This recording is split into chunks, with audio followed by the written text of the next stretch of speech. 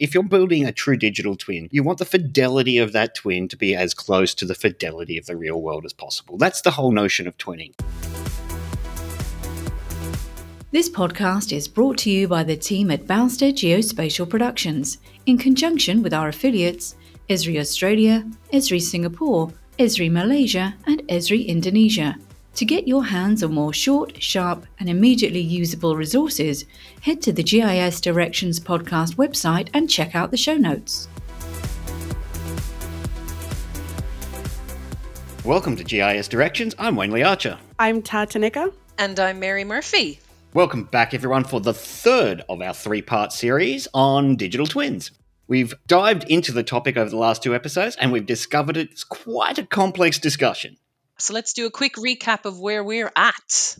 We've covered the first two pillars that enable a digital twin. So that's data capture and integration, and real-time and visualization. I know those are the first two. We have two more to go. So I feel good that we've built some of it, but have we actually thought of everything? Typically, we're building a digital twin with that audience, our stakeholders in mind, and we want to engage them, right? We want to communicate with them. We want to show them some outcomes or products or results, etc. But we also might need to think at this stage about where and how we can get those results or those products. Where do they come from? And they come from the analytics, the analysis. So when we're building that digital twin, we should not only plan for how it will be shared, also how we should use it for analysis as part of that workflow. You're absolutely right, Mary. We can start to see the living digital twin in effect in action. And today we'll briefly touch on sharing and collaboration and analysis and predicting. And then we're going to dive into the technical how-to of building a digital twin. That's my favorite part. I cannot wait. But first of all, let's briefly touch on that sharing and collaborating and analysing and predicting. It's a really important step, and it really sets the foundation for our future preparedness for different scenarios. Yeah, and it's one of those pillars. If we're starting with that particular pillar, which is the one I love the most, shall we say, we're talking about that ability to be able to simulate, evaluate, and then potentially predict. That's usually when we're talking analytics, that's what we're going to do. But we can't do any of that. We can't analyze without the data. We can't analyze without the correct data, good data. We can't analyze without an understanding of the methods we might want to leverage or use. So if we start to build that digital twin without considering as an integral part of that construction process, our data and the methods we want to use or are going to use or techniques we're going to apply, then we may not actually be able to even leverage that digital twin as expected. So that's why I think it needs to be part of that construction conversation and processes. It always comes back to the audience and your purpose. So the analytical capabilities are going to differ according to those needs from one digital twin to another. So I suppose the next thing there is, how do we consider analytics in that construction process? So we can use things like the spatial analysis workflow is a good place to start. Ask, explore, analyze, model, interpret, repeat, modify, present, and make decisions then ultimately. Another one that I always point people through, just think about those 6 basic types of analysis, right? So what have we? Proximity, overlay, that big bucket, the statistical ones, your temporal analysis, your network and utility things, and then your 3D. You're probably going to want to work with a combination of those things, and they're not going to happen by magic or by accident. Yeah, it's absolutely a combination of all those things. And there's lots of technical words there, Mary, and lots of GIS. There are real world ways that we're actually seeing this kind of thing already realized in very sort of simple and useful ways. I'll call out the product SmarterWorks, which is actually allowing, multiple utility organizations and governments and council organizations to share and collaborate their information together to actually get some real action. There are example cases where there might be a roads team who are going to come and pull up a road, and then a paving team that are going to lay it down, and then an electricity network that might be laying some more electricity assets within the system. And they're all doing that at different times. And what you find is you get these repetitions of tasks, the redo of tasks and inefficiencies in the system. Once people come together, once they collaborate and share, and once they actually then do their analysis both in time and space in a product like SmarterWorks, we can actually reduce those costs and reduce those inefficiencies. So we're seeing real world cases of these that wouldn't typically be counted as a digital twin, but they still rely on these same pillars of twinning. And that's a combination of the sharing and the analytics just overlapping so much that they're one and the same. Another one that I came across actually when I was having a look at some ways people are using digital twins, obviously sharing the digital twin, but obviously then sharing the results of their analysis, is from Incheon Metropolitan City in South Korea. So they're using that for disease modeling and prediction. And I think they're aiming to use it for operating a flood prediction and monitoring system. Those things don't happen by accident. They had to think about the types of analysis they would like to conduct and build it as part of the process, and then share it in whatever way they need to with the relevant people. Okay, I promised you guys some treats. We've got treats in our bags. 5 key steps to building your digital twin from the proverbial and virtual ground up. The very first step, super important, get rich data. The richer the data, the better it is. And bring it into ArcGIS Pro, Ready Steady Pro. I could not agree more. When we were talking before about the visualize and the other pillars, we didn't really focus on the data itself. If you're building a true digital twin, you want the fidelity of that twin to be as close to the fidelity of the real world as possible. That's the whole notion of twinning. You want real-time feeds where you can. You want overlays from all sorts of different organizations. You go to the BOM and get that weather data in there, traffic data. Bring in the high-fidelity data. Reach out to your partners. Reach out to people you haven't reached out to in the past.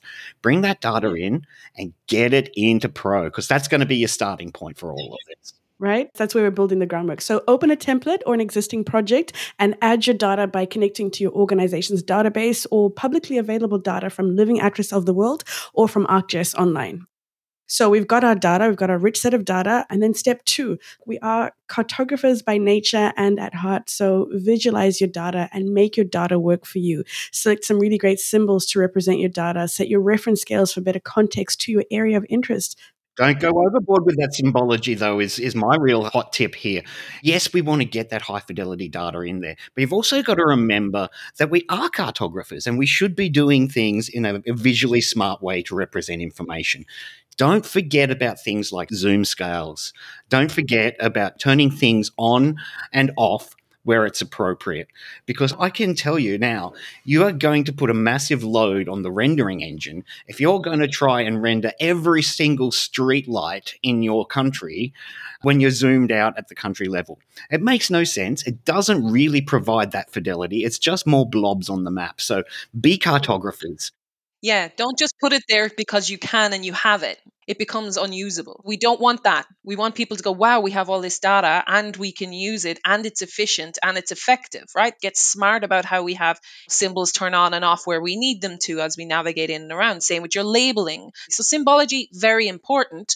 And we can get things into Pro. We can get those old style files as well from ArcMap and import them into ArcGIS Pro. I'm on the same page as you there, Wayne. We definitely need to be smart about our cartography. This is really important for governing bodies like in public safety and emergency management. And for accessibility, ArcGIS Pro has some great new functionality around accessibility. For example, anyone who's colorblind. So yeah, bring in the right symbology for your audiences so that you can symbolize and make a really, really available map for everyone. But subsetting your data is a good one as well. So clipping it, using extract by mask, depending what you're doing. Data engineering workflows are excellent. So use the data engineering workflows within ArcGIS Pro, for example, to suit your analysis needs. And then even using those reference scales. So getting in there and doing that so that we're only showing what we need to show when we need to show it. Yeah, look, absolutely. I could not agree more with everything that you've said there, Mary. I can finally let the cat out of the bag. I've worked on the largest utility network project that has ever been undertaken in GIS so far, and that's for the Energy Queensland Corporation in Queensland here. We're talking about 195 million pits, pipes, power lines and poles, try saying that fast, all managed in one GIS. And what I can tell you is smart visualization is absolutely the key. You don't want to try and render every power line pole in the state when you're zoomed out at the state level. It doesn't make sense. It doesn't add any quality to the visualization and data. So just use your smart defaults, use your zoom and scale levels, use your areas of interest, clip, extract by mask, all of the tools that you've just mentioned there. Absolutely essential. It comes back to that same thing with the real-time data. Do we need all the data all the time? We don't need all the features all the time. Okay, so step 3 is the most exciting part for me, enabling your 3D data with the quick touch of a button in ArcGIS Pro. A lot of capital works, building information models, utility data, Wayne, shout out, they all have a height or a depth value assigned, so it's known as a Z value. So go ahead and enable it in ArcGIS Pro. Quick and easy to do this. On the ribbon, click the View tab in the View group, click Convert, and choose to convert to a local scene. Then on the Appearance tab, in the Extrusion group, click the Type button and then choose Maximum Height, and then view your masterpiece. Everything is extruded to the height of the data that you have. It sounds like 4 or 5 clicks, Tara. It can't be that easy. Absolutely. 1, 2, 3, you're there. Look, an added step, you can actually enable shade and shimmer on your 3D enabled data before you publish your scene to your WebGIS. In scenes, illumination works by simulating sunlight and shading on the faces of your 3D features, such as your extruded polygons or your buildings. So quickly, to illuminate a scene, on the View tab again, in the Scene group this time, click the top portion of the Illumination Split button. And then, you can use the split slider to change the time of day. So you can see what the sun looks like, at midday, at 9 in the morning, at 3 in the afternoon. And for additional benefit, you can access all illumination settings from the map properties under the illumination tab. Then once you're good to go with all your shade and shimmer, publish your scene to your WebGIS. Super important for digital twins because it all starts with the map. Now, in this case, we extend that to it all starts with the map and the scene. So we want to be building a great map, and then we want to build a great scene out of that as well, because we want the 2D and the 3D. That's really, the key about this whole twinning thing. Step 4. Okay, so we've got that scene in our organization's portal. So we want to be able to share this in some way, shape, or form. Again, there's no point in doing all this amazing work if we're not going to tell someone about it. We want to tell someone about it in a way that's going to be useful for them. So we might want to use Experience Builder, some other applications like a dashboard, for example. So there's lots of ways that you can tackle this. But from within the actual scene that you've created, you could click that Create App button, and then you can choose from the options that you get there things like Instant Apps, Experience Builder, Story Maps. I did see as well as a 360 VR experience in there now. You just do that from within the scene, or you can launch those apps individually as well from the app launcher in ArcGIS Online, for example. It really is about the shared scene and map, isn't it? Once we get it into our portal, yeah, that's huge. I wanted to have a big shout out to Experience Builder here, first and foremost. Experience Builder lets you actually join those 2 and 3D views together, which is super important. You can have a map on one side, you can have a 3D scene being viewed on the other side. You move the map around and it moves that 3D scene as well. And so I think, that's really cool and a great way to actually be visualizing our digital twin. Especially now that we can do that in Pro, because we can now work with 2D and 3D in Pro. It's nice that that's actually carrying through to some of the things we can create and push beyond our desktop. Absolutely. That quick click of a button, remember, convert from a 2D map to a 3D scene, a local scene, and then, world's your oyster. All right, step 5, guys, and this is my language here. I would encourage users to develop and gamify and enhance and collaborate. Digital twins provide a really excellent way to collaborate in 2 directions. Now, what I mean by 2 directions, this is not just collaborating out to the people that you want to share this with. This is actually collaborating inwards as well. You don't expect to have all of the data that you want. We talked about data fidelity back in some of the earlier steps. You can't expect to have all of that data yourself. And so what we're seeing with this whole motion towards digital twins is we're seeing new partnerships and new collaborations form.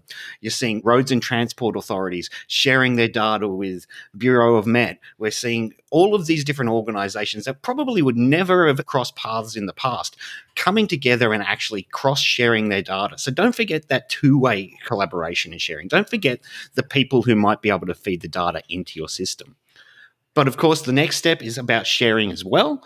And so how do we then take our twin, which is all based upon the map and the scene, how do we then go and turn that into something useful? Obviously, we share it on Portal. We share it up on ArcGIS Enterprise. We can build some cool mini apps using Web App Builder or Experience Builder, which are great tools in there. I do have another hot tip for everyone, and these are the ArcGIS solution templates, the add-in for ArcGIS Pro. Now, this gets forgotten a lot. We'll throw a link to it in the show notes, but it's an add-in for ArcGIS Pro that actually allows you to take your data and spit out specific applications for your industry sector. So if you're in the construction industry, you can do things such as site inspection or site selection applications based upon your maps and your scene. You can do that kind of shadow cast analysis. So, you're building a new construction in a new area.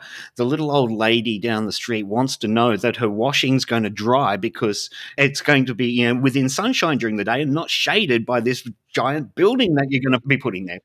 So you can pump out those kind of applications right there in ArcGIS Pro. It's a wizard-based sort of approach. Ask you a couple of questions, you check a couple of boxes, fill in a bit of information, and it will spit out and publish into your portal these specific applications for your industry sector. So that's my big call out here, is start using the tools that are there and the templates that are right there at your fingertips. ArcGIS Web App Builder, ArcGIS Experience Builder, got great templates built in, and then we can use those solution templates from the solution templates add-in as well.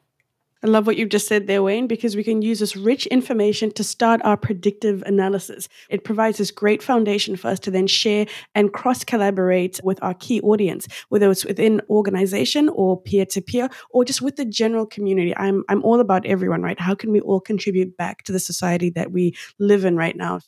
Okay, that's great, you guys. We've got 5 steps to digital twin success and future preparedness in different scenarios, like population growth, infrastructure planning, and application of sustainability measures. Okay, so what's this tech stack for our 5 steps? Mary, I know that you're jumping up and down.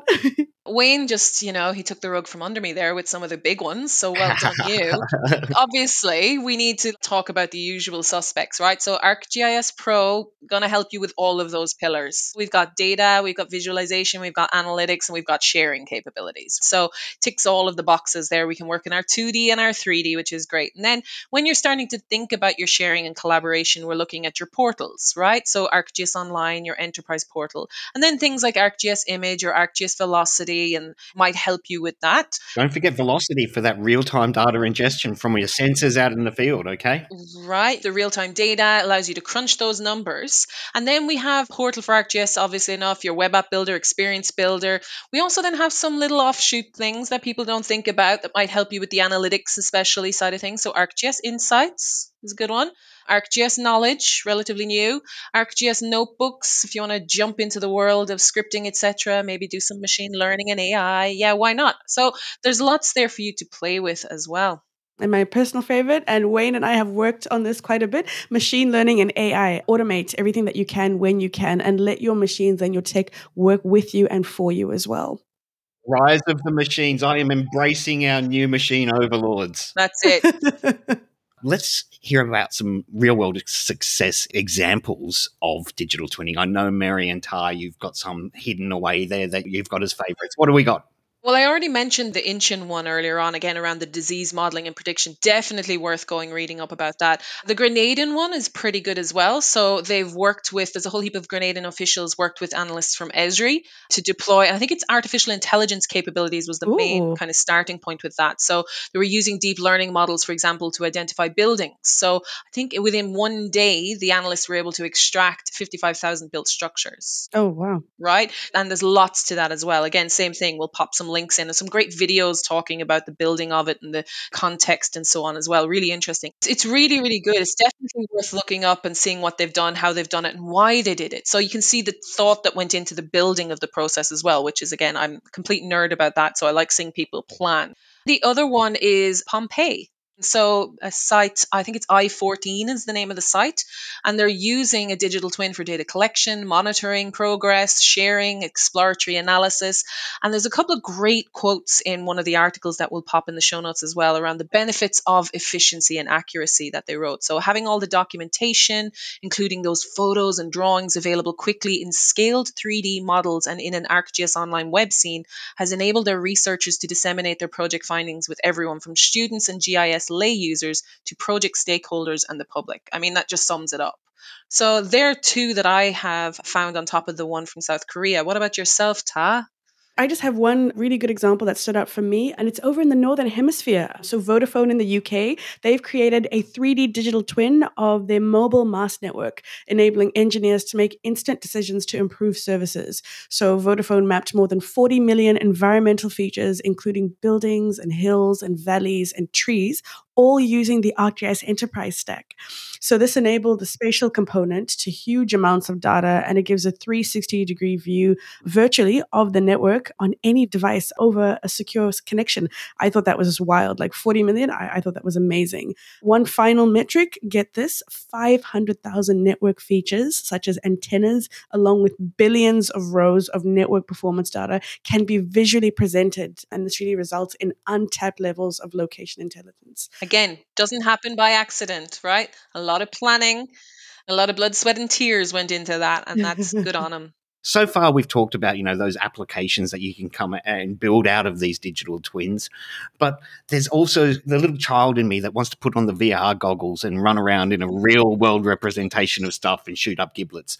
So I'm going to throw out a tool here specifically for the dev heads, the propeller heads in the audience. We do have the ArcGIS for Unity game engine SDK out there. Once you've built your scenes, once you've built your maps, you can bring in your DEMs. You can actually use this tool to actually build real-world game engine style environments that you can walk through and include in the Unity game app. Mary, I know you're the training queen. What can we recommend to people to get started in twinning from start to finish? Well, as usual, I could go on forever, but let's look at analytics really quickly. So spatial analysis using ArcGIS Pro, the SNAP course, or we could use the IMAP course, which is the image analysis using ArcGIS Pro. Good ones to start with if you've gone beyond something like the essential workflows. There's also a couple of MOOCs by Esri Inc., the Going Places with Spatial Analysis and the Spatial Data Science one. Amazing, free, get in there. And with the sharing and collaboration, we've got loads. We've got the sharing with enterprise, so the ESHA course. We've got a dashboard course. We've got a story map course. Depends how you want to share. And then just in general, learning of best practice for analyzing and using your digital twin for prediction, for example. So start to look at things like the spatial analysis workflow, always a winner to help you figure out and learn what you need to learn to get the digital twin up and running. Alrighty, guys, look, I think we've shared some great information in this three-peat series on how to use data and tech to create a dynamic and living digital representation of our world, providing a means for two-way collaboration via a single source of truth that fosters and enables cross-organizational sharing and collaboration of data and gives citizens a voice to share what's happening around them, how it is like it is in real time. So I think that's about it, folks. We had a mountain of short, sharp, and immediately usable features that will help you to get twinning straight away. I'm sure the links in the show notes for this particular episode are going to be long and distinguished. And on that, to help you guys get started with these tips and tricks, we've added all the resources we've spoken about to our website. That's gisdirectionspodcast.com.au, including all the information you'll need to get you started with the 4 pillars of digital twins.